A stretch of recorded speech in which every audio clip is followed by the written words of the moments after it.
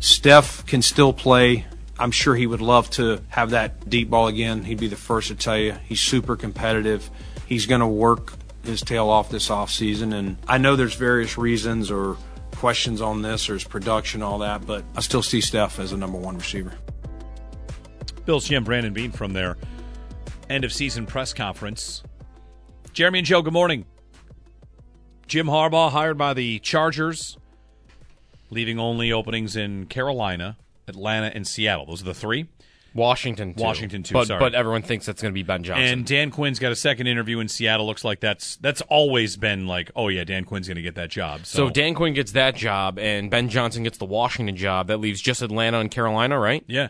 And Atlanta has interviewed... Belichick and Vrabel are staring at each other like, one of us not coaching this year? Belichick and Vrabel and 12 other candidates. For Atlanta. 14 interviews for Atlanta. Anyway, we'll get to some football stuff with Chris Trapasso here of CBS Sports. He joins us on the Worcester Hotline. Chris, good morning. Hey, guys. Thanks for having me again. What do you make of the coaching carousel right now? Harbaugh, the thoughts on the Harbaugh hire, and what should Atlanta do? Is it a slam dunk for Belichick? The Harbaugh one is weird because he's obviously a proven winner at like every level, college, the NFL.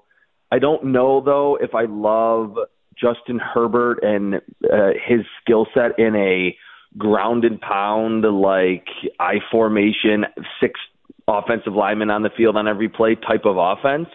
But it is hard to kind of argue with the fact that Harbaugh, like, again, won at San Diego, won at Stanford, won with the 49ers, obviously won at Michigan. So from that perspective, the proven nature of him as a head coach has got to be a pretty welcomed addition to the Chargers. As far as what you guys were just mentioning, that if it's just Vrabel and Belichick and it's the Carolina job and the Atlanta job, I wouldn't be surprised if Vrabel takes a year off and kind of picks a better situation like Sean Payton did. Yeah. Yeah, that makes sense to me. I mean, I think Belichick could even consider doing that as well, depending on what Atlanta wants to do. Chris, let's take a minute on the game, on the Bills' makeup, on what happened on Sunday. What happened on Sunday between the Bills and the Chiefs? As you look back at it, are you fading on Sean McDermott and his track record against Mahomes in the playoffs, or is it just the Bills keep losing coin tosses and nobody likes to hear it, but that's really what's happening? Yeah, that's a good way to frame that question. I certainly think anyone can look at the defensive performances that Sean McDermott's defenses have had, even against the Bengals and 3 games against the Chiefs, and it's not been good. Like, if you just got even like an average Bills defensive performance from this season in that game, and I get it, Mahomes is not an average quarterback, but if you would have gotten how the Bills were playing defense down the stretch against the Cowboys, against the Chiefs in Arrowhead, the Bills win that game. So from that perspective, I think McDermott needs to be better in those big game situations in the playoffs. Now, I do think you have to look at the caveat that they were at one point playing Tyler Matakevich at linebacker and were down their top 2 corners, which is not ideal if you're in the game against Patrick Mahomes. And then so I'm kind of in the middle. I think also, missing a field goal when anyone would have said, all right, 44-yard field goal to tie the game, not ideal, but we're basically in a 0-0 game with 2 minutes to go, then they would have probably signed up for that. So I think the Bills are not going to change head coaches. And could another head coach come in here and win like Sean McDermott? Probably. I mean, almost likely, like very likely. But I think the fact that he's here, the culture, he has his guys. If you get a new head coach, they would, be looking for those new players and maybe release or trade some guys that maybe wouldn't be worth that. So I think it would just be an unnecessary transaction to make, obviously a rather big one, to move on from Sean McDermott and try to find a new head coach. But the pieces are there. I'm kind of in the middle. I think he's got to be better on defense, but a lot of coin flips too. One thing about this team, he's talking about explosive plays. And I was writing down in my notes for a topic for the offseason, like, what's the $1 million question for this offseason for the Bills? And I think the $1 million question is, what kind of offense does Joe Brady want versus the offense that he was running that was Ken Dorsey's offense?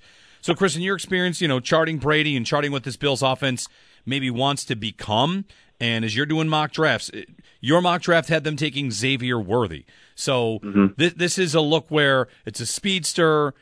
Piece it all together for us, what the Bills can do in this draft at receiver and how that kind of fits into what Joe Brady might want to be doing. Yeah, I mean, we can hear what Sean McDermott said during his exit interview or his end of season press conference, Brandon Beane, and say, okay, yeah, the Bills want to be more explosive. Every team does. But from your question, I'm just looking at what Joe Brady did at LSU, and he did it certainly more with the Bills as he took over this season, a lot more spread offense, a lot more, 3 and 4 and even 5 wide receivers at times. That's what he did at LSU. He had Justin Jefferson and Jamar Chase. They had a good tight end, Thaddeus Moss. They had Terrace Marshall, who went in the second round. So I think he can say and kind of bang the table during the draft, like, I need 1 or maybe 2 wide receivers. I know that's music to your ears, Jeremy, and I'm kind of in that same boat too. So I think you will see the front office and the specific coordinator say, look, we need more weapons at receiver, because I think in that Chiefs game, it was obvious that the Bills, why they didn't win that game, they couldn't hit those explosive plays, and I think why the offense was so quick game based and run heavy was because I think they realized, like, Diggs isn't really playing up to par. And after Khalil Shakir, in terms of down the field threats, there really wasn't anyone that they could rely upon to have Josh Allen chuck, 10 deep balls down the field. Right, and even Shakir, Chris, like, I think his future... He's not a speedster, no. Yeah, no, like, in terms of, like, just winning down the field. Like, the last time a Bills receiver was just behind a defensive back, for a ball, like, wide open, like Diggs on Sunday, like, you can see it to where it's a contested ball and it should be caught. But the Dolphins and other teams with these speed receivers, you a lot of times will just see them behind the defense. And when I see you having them with Xavier Worthy, like, that's the specific type of receiver I think we're going to be spending the offseason talking about, right? Yeah, totally. And I always go back to the 2020 Bills. To me, I mean, the defense wasn't amazing, but that was the best offense that the Bills have had since the 90s. And we've started to hear general managers talk about that you want an offense that kind of resembles a basketball team, different sizes, different skill sets, a point guard, the bigger power forwards. That 2020 team, Gabe Davis was the 4. He was the down the field wide receiver, sideline, back shoulder. He was the 4th option. Cole Beasley underneath was just a nightmare for defenses, for linebackers, for slot corners.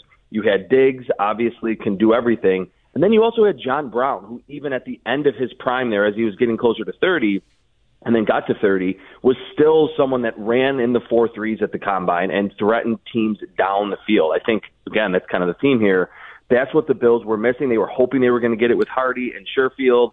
I think they should have used Hardy a little bit more. They kind of went away from him as the season progressed, so maybe there was something there in practice or whatever the case may be. But you're absolutely right that this offense, to accentuate Diggs and accentuate Khalil Shakir underneath, and Dalton Kincaid being that kind of chain-moving tight end that proved to be very good as a rookie, you need the ability for someone besides Diggs to grab attention from some of those deep safeties. As you lay it out like a basketball team, this receiver class coming in, there's a lot of talk about, it's just a great class. How is it in terms of the diversity of types of receivers? Your 4s, your 3s, your whatever. They might have to replace Gabe Davis and then get another receiver, of course, that they want to be a different role than Davis. Maybe that's the John Brown or whatever. As you look at Worthy as your field stretcher, or whoever it might be, how deep is the class in the diversity of skill set? It's pretty deep. I think actually, if you're looking at this class from afar and you're zeroing in on the first couple rounds, it leans a little bit toward it's deeper at the bigger kind of power forward types. You have Marvin Harrison Jr. obviously at the top. The Bills are not going to be able to get him. Rome Odunze from Washington, someone that we certainly watched a lot. He'll probably be off the board in the top half of the first round. But then you have Brian Thomas from LSU, who was very good. He's 6'2", 6'3", over 200 pounds, athletic. Devontae Walker, who Drake May threw to at North Carolina, another big body. Then there's Keon Coleman from Florida State, awesome catch radius. A.D. Mitchell from Texas. These are all 6'2" and up wide receivers. So I think there are some speedsters. Jalen Polk from Washington, Jermaine Burton from Alabama, I think is going to run a really fast time. And then obviously Xavier Worthy from Texas. You do have some speedsters, but I think from like pick 1 to pick 50 or 60, there's more big body wide receivers that have those, which those can be downfield threats too because of their catch radius, but that's a little bit more of the theme of the top of this wide receiver class, bigger body. Do you feel like the best plan of attack for the Bills would be to if you want a bigger body guy, make that a later pick, and earlier on you're going for your more vertical John Brown style? It's a little early to say that because, it's a little early. Like, if Xavier Worthy runs as fast as I think he will, and he's running like low 4.3s and has like a 35 or higher vertical and shows that explosiveness that was very easy to see on film, then I think you're going to be talking about him as someone that they would have to pick in the first round. And because of what I just mentioned, and I think what you're alluding to, yes, there is more depth at the bigger body wide receivers. Now, we can get into the specifics and say, hey, they need more speed, they need another vertical element. Just hitting on a quality wide receiver that is going to be used in the slot, outside, in motion, down the field underneath, that matters more to me than just drafting like a Marquise Goodwin type player. Yeah. I want to ask you also about size, too, because I know I had somebody yesterday talking about, the bigger guys or 50-50 ball guys, and over time, the last maybe 10 years, size of receiver in the draft has dipped, has gone down a lot, and that's not just height, but that's weight. Like, you have Worthy. Yeah. Worthy's listed at maybe 170, and I'm remembering Tank Dell was 155 or something, like 160. Flowers was small too. Yeah, so we've got small receivers that whatever. If you're looking at old school scouts, or I'm not trying to make him old school scouts, just like the idea that these guys are too small. It seems like the NFL is finding more and more space for the smaller receiver. Yeah, that's a great point. I mean, and there's a few others. Jamari Thrash from Louisville is someone who's really fun to watch. Anais Smith from Texas A&M. They're all going to be well under 6 foot. And like you're mentioning, between like 165 and 180, maybe 190. So traditionally, and when I say traditionally, I mean even 5 to 10 years ago, that is slot only, way too small, can't play. But even guys like Deontay Johnson, there's smaller wide receivers that have proven that separation is king. We know that. And it kind of harkens back to me to the Bills linebacker conversation, and it's kind of a roundabout way of saying we were so concerned who's a middle linebacker, who's an outside linebacker. You watch a Bills game, Terrell Bernard was inside, he was outside, he was playing in the slot. At wide receiver today, even if you are that small, it doesn't mean you can never play on the outside and you can never motion. You have to just be in the slot. You have to be able to do a lot of different things to be that well-rounded wide receiver. So I think the NFL has just watched college and said, look, Tank Dell has one on the outside. Deontay Johnson at Toledo won on the outside against press coverage, and then he was a mismatch at that point. So I think don't get too caught up on, oh, wow, that guy's too small. It's, in a way, it's almost like if Roscoe Parrish was in the NFL 10 years later, he would have been used a lot better than he was. Yeah, I almost wonder how much of it is the evolution where receivers got bigger, and then what happened as a result? Corners got bigger, right? And then all of a sudden it became, well, maybe we can actually get a smaller receiver to beat this corner that's sitting there at 6'2" or whatever. So getting open, whatever the open score is the number one trait the Bills should be looking for. Yeah, definitely. And I think it's kind of that cat and mouse game that we've seen with defenses, that when defense get lighter, then teams can run the ball. And then so it's a constant chess match between offenses and defenses. The one thing I feel like this is almost like a stock answer that I have to say when I'm on GR.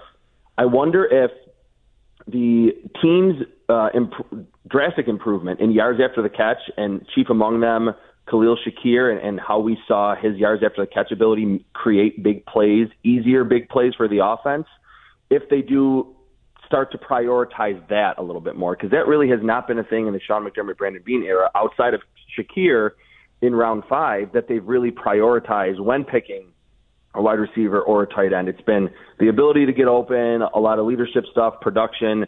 There's guys like Xavier Leggett, Jalen Polk, even Brendan Rice, Jerry Rice's son, who are good after the catch. And that's something that I'm going to be watching and kind of monitoring as the draft season progresses, and then they have the draft in late April. Do the Bills say, hey, look, we kind of like what Khalil Shakir, that part of his skill set, brought to this team. A 4-yard pass turns into a 15-yard gain, or a 15-yard post turns into an 80-yard touchdown against the Jets. I'm thinking, I'm going to have a million receivers that I want the Bills to draft. I'm thinking of Malachi There's a lot. Malachi Corley here is like the yak guy.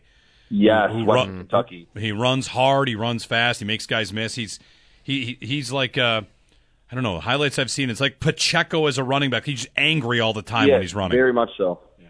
And there's a lot of them in this class. It's kind of become the position like running back where there's just so many receivers who are good that you really can pluck them at any point. I do think the Bills should and will prioritize it early. It's just obviously the difference is running back, you can just kind of plug anyone in and it's fine. Receiver, you need like 3 good ones in today's NFL. I'm betting you'll be able to answer this a lot better, in the coming months. But as you say that, but my brain goes in 2 different directions. One of, well, I guess if there's so many of them, like, wouldn't be the worst thing in the world to just wait till the second round. But at the same time, I feel like, there have been drafts in the past, the Pickens and Christian Watson draft where, all right, well, we can wait till the second round, and then like 7 of them went in round 2, and right before the Bills pick, it's, they're all gone. Yeah, I think what we've seen the Bills do is that the last couple drafts, when there's been a glaring need, and of course this team has not been one that has 15 needs going into the offseason or 3 or 4 big ones. But like when they needed a corner in 2022, they zeroed in on the cornerbacks early. Tight end seemed like kind of an obvious choice in round 1. They trade up for Dalton Kincaid. They needed a defensive end. They went Greg Rousseau, Carlos Basham back-to-back. So I think I don't want to say that they kind of make it obvious what they're going to do, but it's, again, and even with all the financial kind of hoop jumping that they need to do this offseason, I still think that will be the most clear-cut need. And it seems like Brandon Beane has been like, look, this is what we need. We're not going to necessarily wait and hope. But if things like what happened last year where 4 receivers go off the board right in front of the Bills, I don't know if they would have picked a receiver. I think they really liked the tight end class, but that they could say, all right, hey, look, like we could maybe get the number 1 safety or number 1 D tackle, whatever the case may be. And there should be, almost assuredly will be quality wide receivers in the second round. But after you get to round 2 and round 3, I don't think the Bills should wait and hope that, their favorite late round guy is there in round 4. They need to prioritize this early in the draft. Very good. Chris Trapasso, of course, you can follow him.